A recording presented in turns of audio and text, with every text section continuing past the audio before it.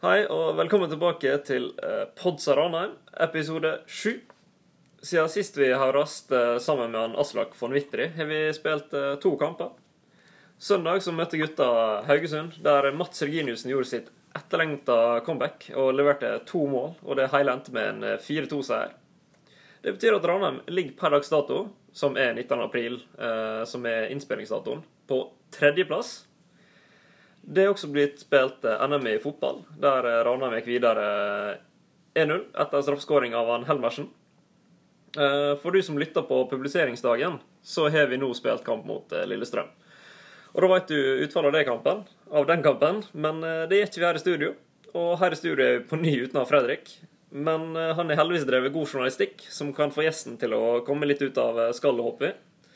Så da får vi bare komme i gang og få på plass vekas gjest. Og vekas gjest, han har gitt deg 14 poeng på Fantasy, om du har han på laget ditt. Han var med på årets lag i Obos 2017. Han er historisk da han fikk Ranheims første gullkort i Eliteserien, og han skåret i Sandefjord, og er barnebarnet til legenda Nils Arne Eggen. Velkommen, Kristian Eggen Rismark. Takk for det. Hvordan står det? Det er veldig bra for tida. På fotballbanen så er det kun moro, så det skal jeg fortsette med. Ja, hva har du gjort i dag?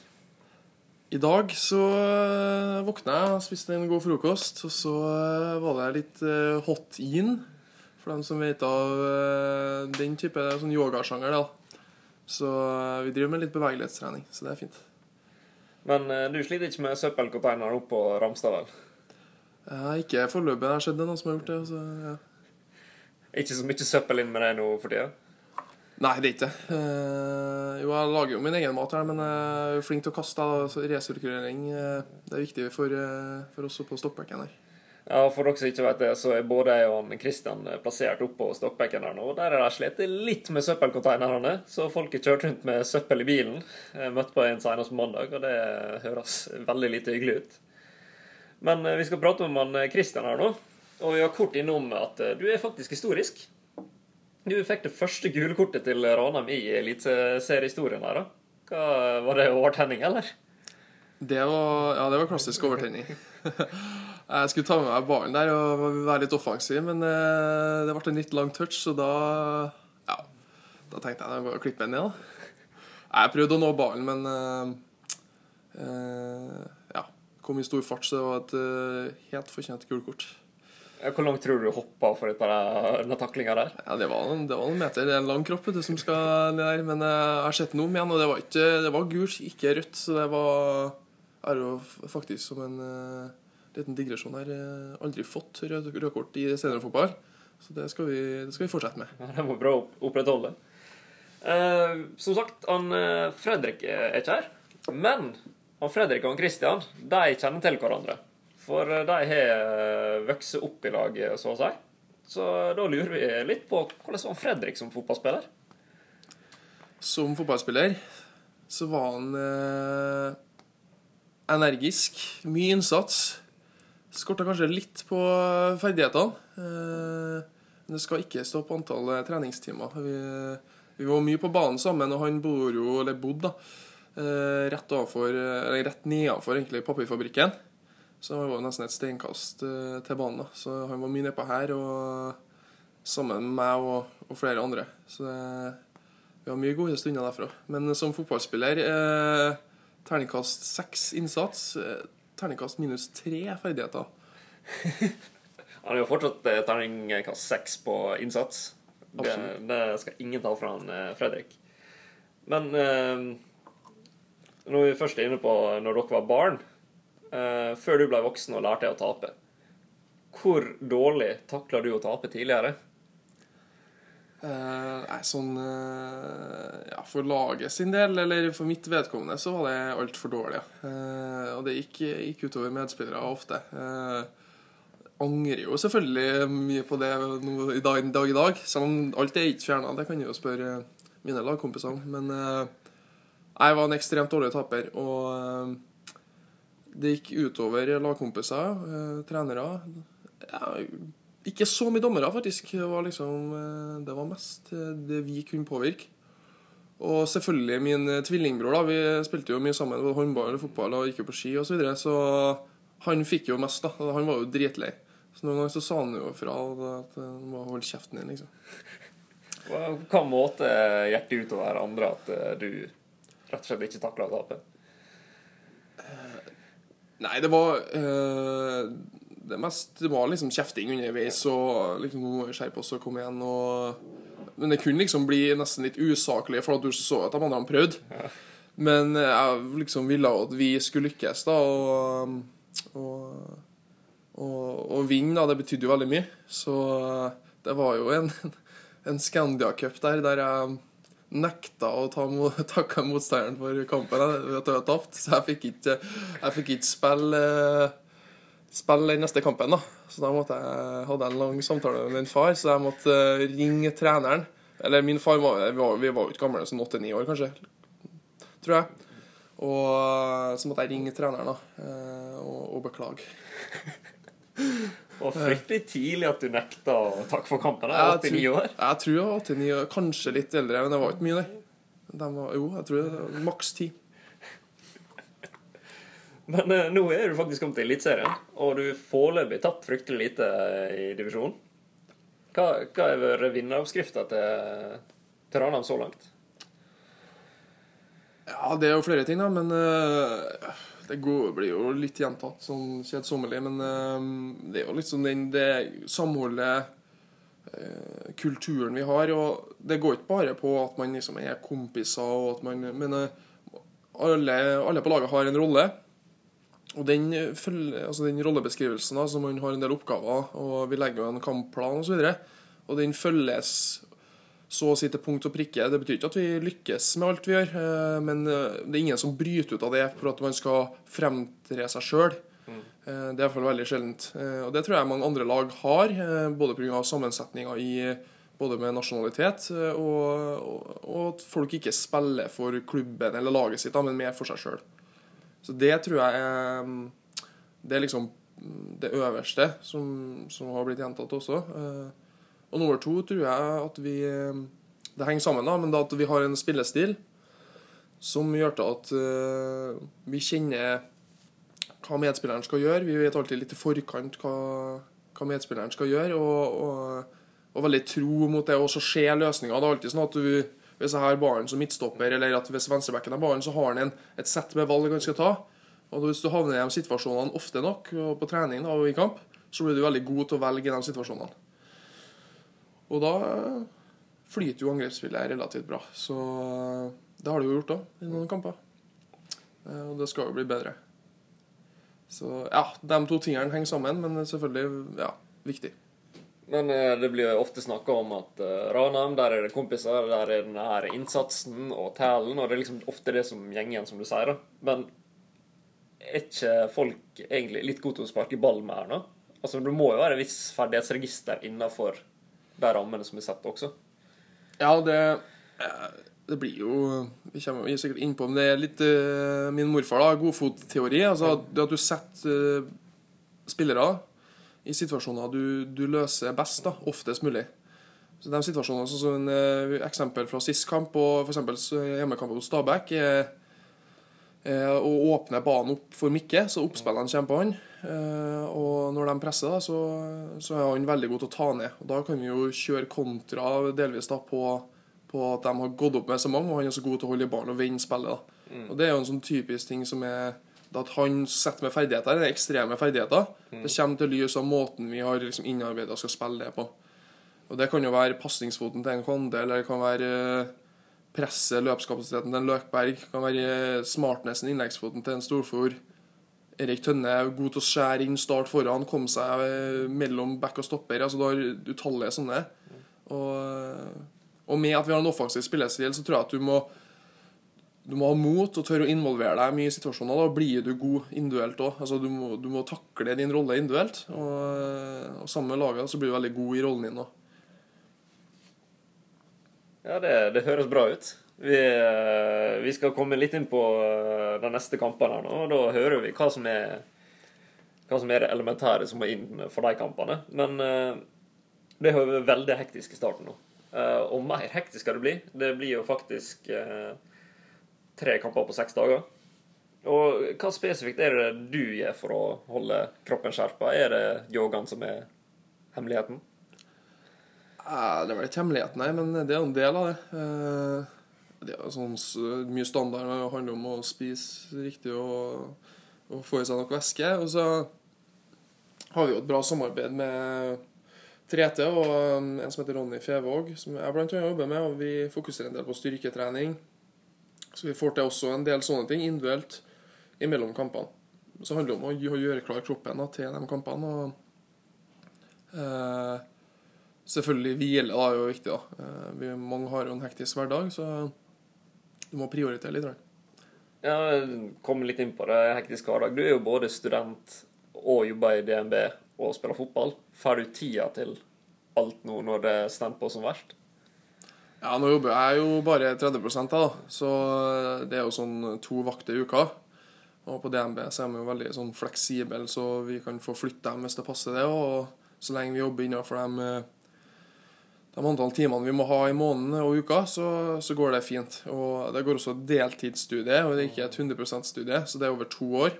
Så det er liksom lagt opp litt for at man skal kunne satse tilnærmet fullt på fotballen i år da. Og jeg føler at altså, antall treningstimer er ikke noe problem for meg. Vi trener mye, så det blir jo litt opphauset. Det er jo noen som har noen på laget som jobber 100%, og sånn, de kan jo få mer cred for det enn meg, for å si det sånn. Men i eksamensperioder, skal jo blant annet hjemmeeksamen, og i helga når jeg skal spille mot Lillestrøm, så tar jeg på litt ekstra. Men det får vi til. Ja, hjemmeeksamen er kanskje ikke det aller verste du kunne fått akkurat nå. Men først ut nå så er jo det Lillestrøm, som du sa. Borte. Hva vet vi om Lillestrøm, egentlig? Jo, vi vet vel litt, vi som følger med. Altså 4-4-2-lag. Arne Erlandsen, direkte fotball. Mye dueller. De hardt arbeidende, så jeg så dem mot Start hjemme. Da var de tett oppe i ballfører og ga litt tid og rom. Og bra fart på topp da. Har en Knutsson der som vi må finne en plan på å stoppe. Og mye kjøtt, og du har jo en Frode Kippe der som de fleste har fått et skrubbsår eller en takling på ankelen i løpet av sin tippeliga eliteseriekarriere. Så det er litt sånn, du vet hva som kommer, men du må løse det på en god måte, hvis ikke så får du trøbbel der. Altså. Det er en av de tøffeste bortebanene. Hva blir nøkkelen mot Lillestrøm for vår egen del? Det tror jeg er litt som går igjen, å få til mye av eget spill. Man vil alltid måtte forsvare seg og ligge samlet i en store del av kampen også, men å få til eget spill, flytte opp på dem og gi dem trøbbel. Det fikk jeg til andre gangen mot Sandefjord, borte.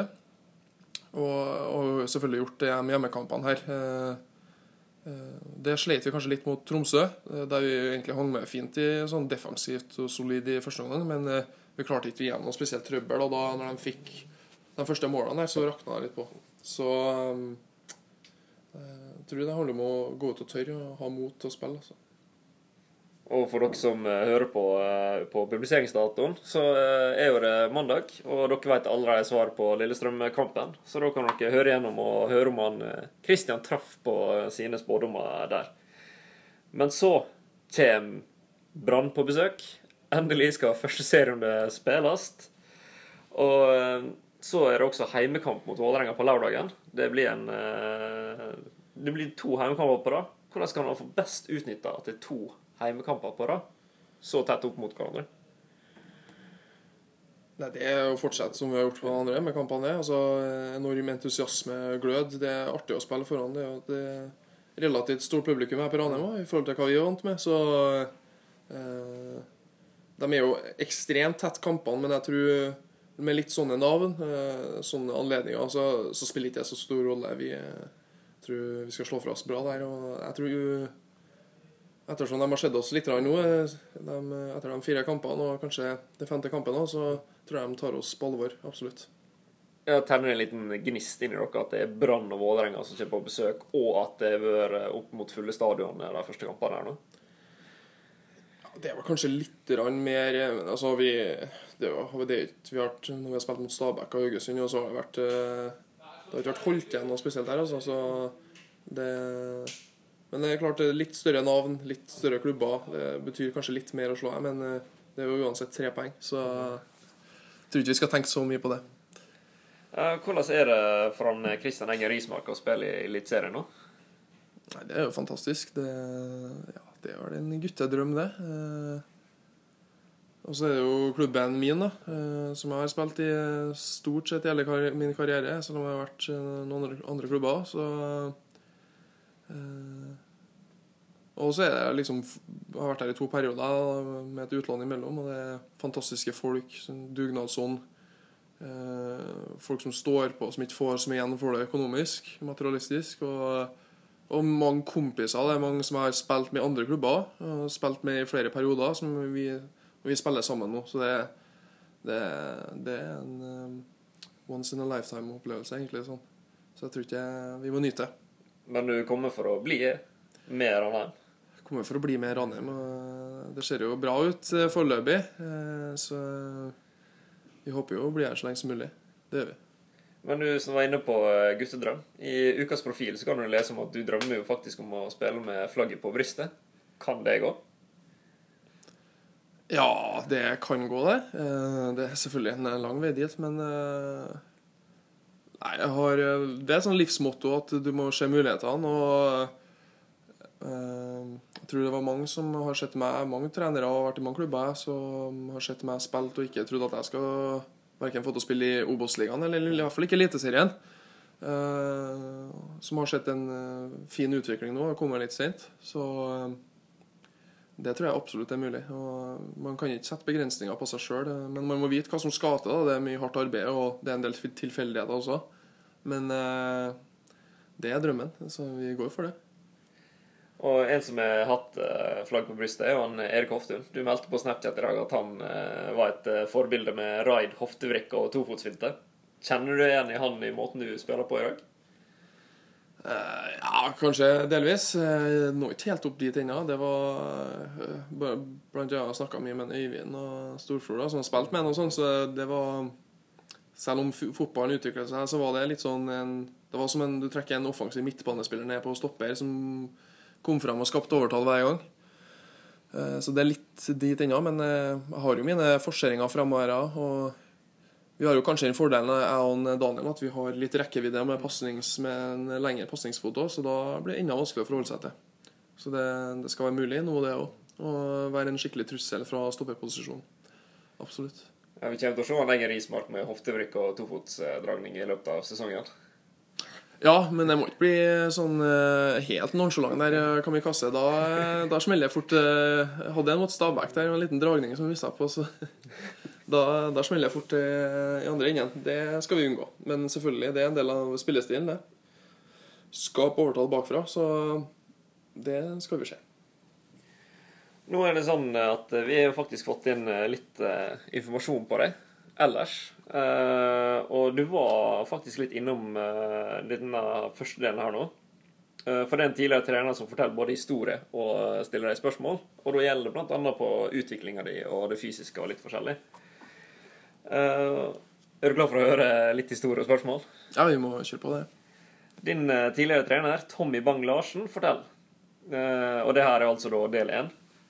Jeg husker Christian med et voldsomt konkurranseinstinkt, blant de aller mest ekstreme. Du kan spørre han om hvordan det konkurranseinstinktet har hjulpet han i sin utvikling. Tommy, ja. Han fikk unngå. Jo, det tror jeg er ganske avgjørende for å bli relativt god, hvis vi kan si det. Og det konkurranseinstinktet går ikke bare på å vinne. Altså man skal ikke vinne for enhver pris, men det er liksom å se utvikling og tenke på detaljene og hva jeg kan gjøre for å bli bedre. Og det kan være alt fra passninger til hvordan du løser spillsituasjoner. Altså, sånne ting kom ganske tidlig. Liksom tenk litt sånn strategisk hva man skal gjøre. Men selvfølgelig en sånn brennende, iboende vilje eller evne til å ha lyst til å vinne. Det er artig å lykkes. Det er en fantastisk følelse. Og vi har jo del 2 klar. Ellers er jo Christian en interessant case i forhold til sin fysiske modning og utvikling. Han var liten lenge. Jeg husker Kristoffer og jeg ikke tok han ut til G16 førstelagskamp en gang. Du kan spørre han om han husker eller tenkte om det. Eller hva han tenkte om det. Ja, det husker jeg. Jeg kan ta det første. Jeg var, som sikkert de fleste på Ranheim, så tenker jeg i sitt lag eller sitt kull, så var vi en av de beste, eller bedre i hvert fall. Det var ikke best, nei, men det var en av de bedre og tidlig et anlegg for å spille fotball da. Men når vi begynte på ungdomsskolen, så vokste de andre litt ifra meg. Det var ikke bare sånn lengde, men altså fysisk utvikling, kraft og kapasitet i hele tatt. Så sånn biologisk så tror jeg han noen år etter egentlig burde ha spilt med deg så yngre, sånn sett. Det er jo ikke sånn det fungerer da, men så det var noen utfordringer. Husker jeg den kampen han nevner der, så startet jo faktisk min tvillingbror foran meg. Førstelagskamp G16, ja. Og det var et stort nederlag faktisk. Da begynte jeg å revurdere hva det skal hjelpe meg her. Men samtidig igjen så tror jeg sånne ting den som ser meg nå klarer jo ikke å se for seg det da, at jeg var veldig kort og sped og er jo mye lengre og kraftfull nå og du måtte liksom finne andre metoder da, med teknikken, forståelse og så videre, og til og med på junior så var jeg sånn helt OK pluss. Så sammenlignet med alle dem som jeg spiller med nå og som er litt rundt om, men etter hvert der så kom det en ganske kraftig utvikling. Så det der svinger veldig, og det har både med mentalt å gjøre og fysisk, så det er liksom ikke noe fasit på at du må være 16-18 år og steingod for at du skal lykkes. Det er det ikke. Vi er inne for aldersspennet, men vi skal over til noe helt annet. I perioden fra du var 14 til du var 18 år, brukte du mest tid på fotballbanen, eller foran PC-en med World of Warcraft? Jeg har skjønt den her kom. Hvis jeg skulle ha endret på i mitt liv, eller gå tilbake i tid da, i min periode her, så er det at jeg spilte for mye dataspill. Jeg spilte mye fotball også, men det var liksom de to tingene, og det er jo ikke akkurat forenlig med toppidrettslivet. Og har jo drevet med mye med både håndball og ski og fotball, og sånn som det egentlig har vært. Hele livet har jo bestått av idrett da, men da ble det skiftet ut mer med en kombinasjon av gamer og fotballspiller, og det kan jo også ha en del med en litt stagnasjon i utviklingen å gjøre, faktisk, som kunne ha kommet enda brattere senere. Men det går litt på motivasjon det å faktisk gjøre det. Det er liksom ikke bare... Motivasjonen var ikke så sterk da for å bli en god fotballspiller. Det hadde aldri skjedd for meg i den perioden at jeg skulle bli eliteseriespiller. Men så fant jeg heldigvis ut at jeg skulle slutte å spille dataspill og fokusere på idrettene og fotballen. Vi har jo en liten historie angående WoW-spillingen din. For du har jo en tvillingbror som sikkert er litt lei av at du satt der og spilte mye. Så om du kunne fortelle litt om nettverkskabelen og busskortet? Har den kommet frem her den jo? Ja, det stemmer. Det stemmer faktisk det. Tvillingbroren min skulle være jævlig med meg, så han trakk ut nettverkskabelen da. Da kom konkurranseinstinktet, eller det tilta da, så jeg tok Røysund busskort hans. Så jeg burde egentlig ha oppsøkt noen psykolog da, egentlig, så... Ja, men det er en god historie det. Mest pinlig for min, men... Nei, men det stemmer faktisk. Men vi har jo masse mer på det, og vi må nesten bare prøve gjennom vi. En som spør, hva sier veitrafikkloven om å kjøre i en søledam og sprute på forbipasserende? Ja, det er stryken på oppkjøringen, tenker jeg på nå, eller? Eller er det noen som har sett meg? Nei, jeg tror det er faktisk. Jeg stryker jo på oppkjøringen. Altså når jeg skulle kjøre opp, ikke teorien, nei, men i praksis der da. Så da var det kjørelæreren å bremse opp da. Hun var jo litt rimelig streng da, men jeg fikk ikke med meg helt det da. Det pissregnet den dagen, så kjørelæreren å bremse opp for at jeg ikke skulle sprute da, visst nok på en forbigående. Så det stemmer vel det, dessverre. Ikke noe positivt her da. Ja, da var jeg skuffet. Da husker jeg faktisk jeg begynte å grine. Det var altså skuffende. Broren min hadde klart å kjøre opp, og jeg klarte fader ikke å stoppe å kjøre. Jeg vet ikke om det er positivt, men her er mer. Hvor mange blazere fra blazerperioden din har du solgt? Fy fader. Jeg har ikke fått gjort det, ja. Men blazerperioden. Jeg har ikke fått solgt. Jeg har faktisk litt for mange, dessverre. Jeg bruker ikke dem nå. Men, hvor har du estimert hvor mange blazere tror du at du... Nei, det er 5-6. Ja. Litt for mange for meg. Men de er veldig fine. Så vi får sikkert se med når vi har fri sommer en gang. Og vi kan jo ta en siste informant der fra din ungdomstid. Informanten lurer på om du stadig har for vane å snike deg inn hjem tidlig dagen derpå, og gjerne med en taxi som kjører en ekstra runde. Er Fredriksen har fått tak i det, nei? Ja, det er artig. Jeg har hatt det her er jo, folk tror at det her er ikke et oppgjør. Jeg har hatt mye artig, men det her har vært på nachspiel, som alle har vært da, og tok taxi hjem. Så min far da er jo sånn veldig disiplinert og opp tidlig om morgenen, går tur med hunden, sykler alltid til jobb. Altså han er opp da, og det her er sånn 05:45 eller noe sånt. Og jeg ser jo, det var når jeg bodde hjemme da, så for noen år tilbake, og så når vi kommer inn på gårdsplassen, så ser jeg han ut, jeg lurer på at jeg hadde eksamensperiode i den tiden her også. Så jeg kan ikke gå ut av taxien her nå og smøte blikket til faren min, liksom, at sønnen er ute på dritings, og han skal på morgenen på jobb. Så jeg kjører en høyre venstre, så vi liksom kjører forbi han.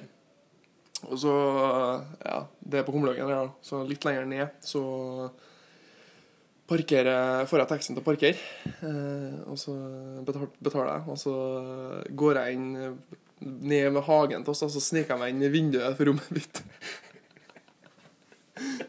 Så det er den historien. Ja, jeg kunne ikke, min far vet jo ikke den dag i dag, så vi får håpe at han ikke hører på podcasten. Det får vi se om vi er ferdig at han gjør. Takk for god historie, Kristian. Ja. Det ble litt, fikk gjennomgå litt her på slutten. Pods Ranheim, de sier jo takk for seg for denne gang.